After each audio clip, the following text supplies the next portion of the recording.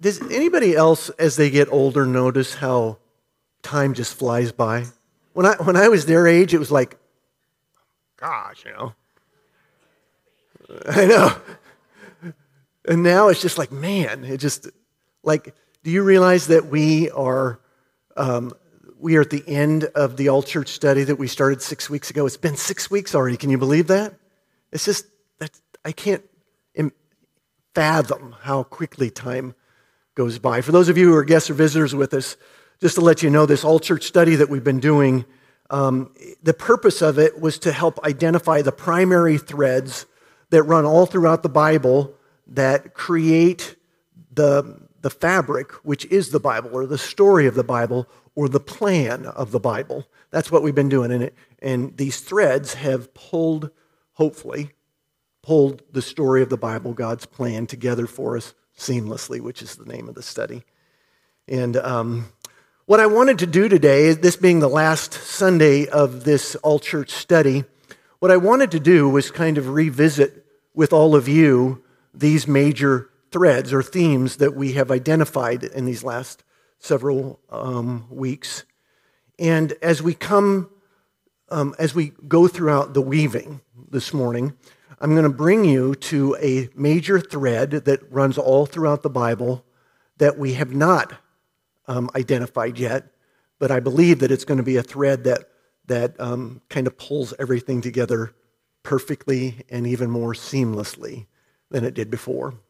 You may remember that we started out several weeks ago in the Garden of Eden. You guys remember that? We were in the Garden of... It was paradise. Paradise lost, right? And why did they lose paradise? Why did humanity lose paradise back in the Garden of Eden? Because Adam and Eve sinned. They chose to disobey God. They chose to eat from the fruit of the tree of knowledge. And with that, paradise was lost. Now, some of you are sitting back here going, I've thought about that the last 6 weeks, and I'm thinking, that doesn't seem like that big a deal. They just ate some fruit, right? But listen, that in and of itself, that truth or that thing that you may have been grappling with is a fundamental part of the story, a part of God's plan. You see, what we know is that God is holy and just. And what we understand is that all sin, whether you perceive it as a little white lie or whatever, all sin is bad. All sin, you see, because God is holy, he cannot exist in the same space as sin. Which then, when they sinned in the Garden of Eden, it kind of was a seed that was passed on to all of us, right? And it created what appeared to be an insurmountable chasm between our holy God and we sinful, broken human beings. But take heart, for God has a plan, right? He had a plan. He has a plan that was there from the very beginning. It was with God in the very beginning. In fact, the plan was God. So take heart. Enter the patriarchs. Remember the patriarchs? Abraham, Isaac, and Jacob.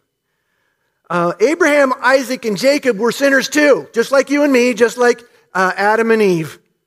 But something that made them unique that we discovered was that they were people of faith. Remember that?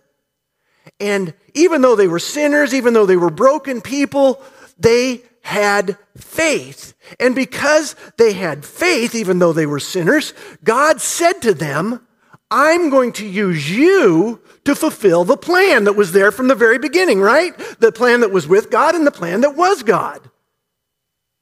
And from these patriarchs, God created the nation of Israel, right? See, you paid attention. And it was to the nation of Israel through Moses that God gave something called the Ten Commandments. You ever heard of the Ten Commandments? Of course you have. I didn't even grow up going to church and I heard of the Ten Commandments. I didn't maybe necessarily know what they were, but I knew that there was the Ten Commandments even back when I was a heathen. Some people would say I still am. And what is the purpose of the Ten Commandments? The Ten Commandments, the purpose of the Ten Commandments is to show us what we need to do to be saved, right? Well, this is to show us what we need to do in order to be acceptable in the sight of God, right? Yeah, kind of.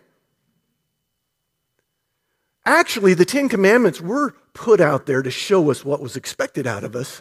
But more importantly, listen to this, because this is big. This is one of those threads that if you miss it, the fabric may unravel. Ultimately, the true purpose of the Ten Commandments wasn't to teach us what we must do to be made right in the sight of God, but it was to demonstrate to us that we couldn't. That we, as human beings, didn't have the capacity in and of ourselves to be made right in the eyes of God. If you go, has anybody ever broken any of the Ten Commandments? You don't have to raise your hands. You don't have to, because I know. Now, some of you say, but there's a few of them that I did really good at not doing. Doesn't matter, does it? Because even the simplest of sins separates us from a holy God, right? So the purpose of the Ten Commandments was to say this is what is expected, but it was to demonstrate to us that we can't do it. But the good news is what? God has a plan. God was trying to the whole point of this thing is to remind you that you can't do it, but it's okay because God has a plan. And if you trust in God's plan rather than in yourself, you're going to be okay. Now, even though that was the purpose of the Ten Commandments, it didn't stop humanity from trying to figure it out themselves, did it? We all, human beings, have for centuries thought, well, if I just can be self-actualized, we can have utopia, paradise here on earth. Well, did you know that there was actually a human being that actually did become self-actualized? We learned about him. His name was Solomon. Do you remember Solomon? Solomon, he was the epitome, he was the poster child for the psychology of self-actualization. If anybody in this world had achieved everything that he had the potential to achieve, it was Solomon. He was smart, he was powerful, he was rich, he got it all, didn't he? And he was one of the most miserable human beings that ever lived. You don't believe me? Go back and read the book of Ecclesiastes. Well, it shouldn't take you too long. And you probably won't want to get too far into it before you're going, this is depressing me.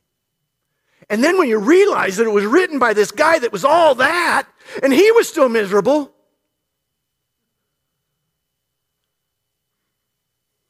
and the heritage that King Solomon kind of produced for the people of God was devastating, wasn't it? Because centuries after that, his heritage, this thing, it's all me, it's all about me, it's self-actualization, that heritage continued to be lived out one generation after another, even within the people of God. Right? And it just led to brokenness and strife. But even in the midst of that, there was hope. Why? Why was there hope? Because God promised, right? And God keeps his promises. And so all throughout this brokenness and strife, as God's people were trying to figure out what they needed to do in order to be all that, God would send them prophets, people like Isaiah and Jeremiah and Malachi and Hosea. And they were all preaching basically the same message. It was a two-pronged message. Go back and read them. You'll see for yourself. The first part of it was you need to repent, guys. You need to come back home. You need to come back to me. And the second part is, remember, in the midst of all that brokenness that you're experiencing right now, don't you give up. There is hope. Why? Because God had a plan. And God made a promise.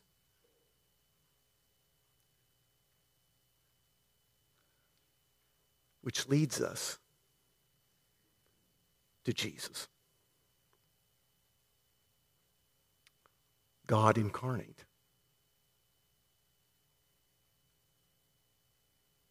The plan. Remember, all throughout this we've been saying, in the beginning, there was a plan. The plan was with God, and the plan was God. And the plan's name is Jesus. Right? God. You see, here was the deal. We've already established this, right? The threads that we've experienced, that we've identified. We established that God is holy and just, and that we aren't, and that God can't exist in the same space with unjust, unholy, sinful human beings. And there seemed to be this insurmountable chasm between this holy God and these sinful humanity. And the only thing that could possibly bridge the gap between this holy God that we've learned about and these sinners, which we already knew about because we lived it, was the perfect sacrifice. The only thing that could possibly fix this was a perfect, unblemished sacrifice. God himself. Jesus. That's the only thing that was going to work. And this plan, whose name was Jesus, willingly and willfully allowed himself to be hung on a cross to bridge the gap between a holy God and a sinful humanity. And you know why he did that? I'll tell you why. Because though it is true that our God is holy and our God is just, listen to this next part. Our God is also love. Let me put a finer point on that for you. Our God loves you. And you, and you, and you, and yes, even me. That's why God was willing to sacrifice everything, merely for the hope that he might be in relationship with you. Because our God is not going to make you be in relationship with you. He yearns more than anything else for you to be in relationship with him. But he's not going to make you. You have to choose. Now, some of us, that leads us, by the way, to the final thread that we really haven't identified as of yet, but it's an important one. And that final thread is you. Now, some of us, we hear that and we kind of go, well, that must mean I'm a pretty big deal. Well, you are, because God loves you. But even that is all about God. It says in Ephesians chapter 2, verses 8 and 9, it says that we have been saved by grace through faith. You want to know what that's a bunch of religious words, but you want to know what that really means? You have been saved by grace through faith, and this not of yourselves. In other words, you can't even take credit for the choice that you made. You have been saved by grace through faith, and this not of yourselves, lest anyone should boast. You see, when it says that you've been saved by grace, that's God's free gift. You are able to exhibit faith because God gave you the gift of faith, of the ability to choose. So you can't even claim credit for that. It all goes to him. Somebody needs to say amen. Don't forget that one, okay? It all belongs to him. And you are blessed to be called part of the family. You are blessed to be experiencing and living out the promise. You are blessed to be a part of the plan. When you accept Jesus Christ into your heart as Lord and Savior, as a gift from God because of faith, you become the church. That's the final thread. The church is not a building. The church is you. And when God, this plan that God created from the beginning of time that was there in the very beginning before the earth was, when it was with God and it was God, the plan was always that the church would be the vessel through which God would share the plan with the world. It's a big responsibility, and it's a great privilege. In just a moment. Now, my guess is if you've been paying attention, you're going to hear that and you're going to, oh, geez, I'm not sure I can live up to it. You can't. But remember, it's not about you.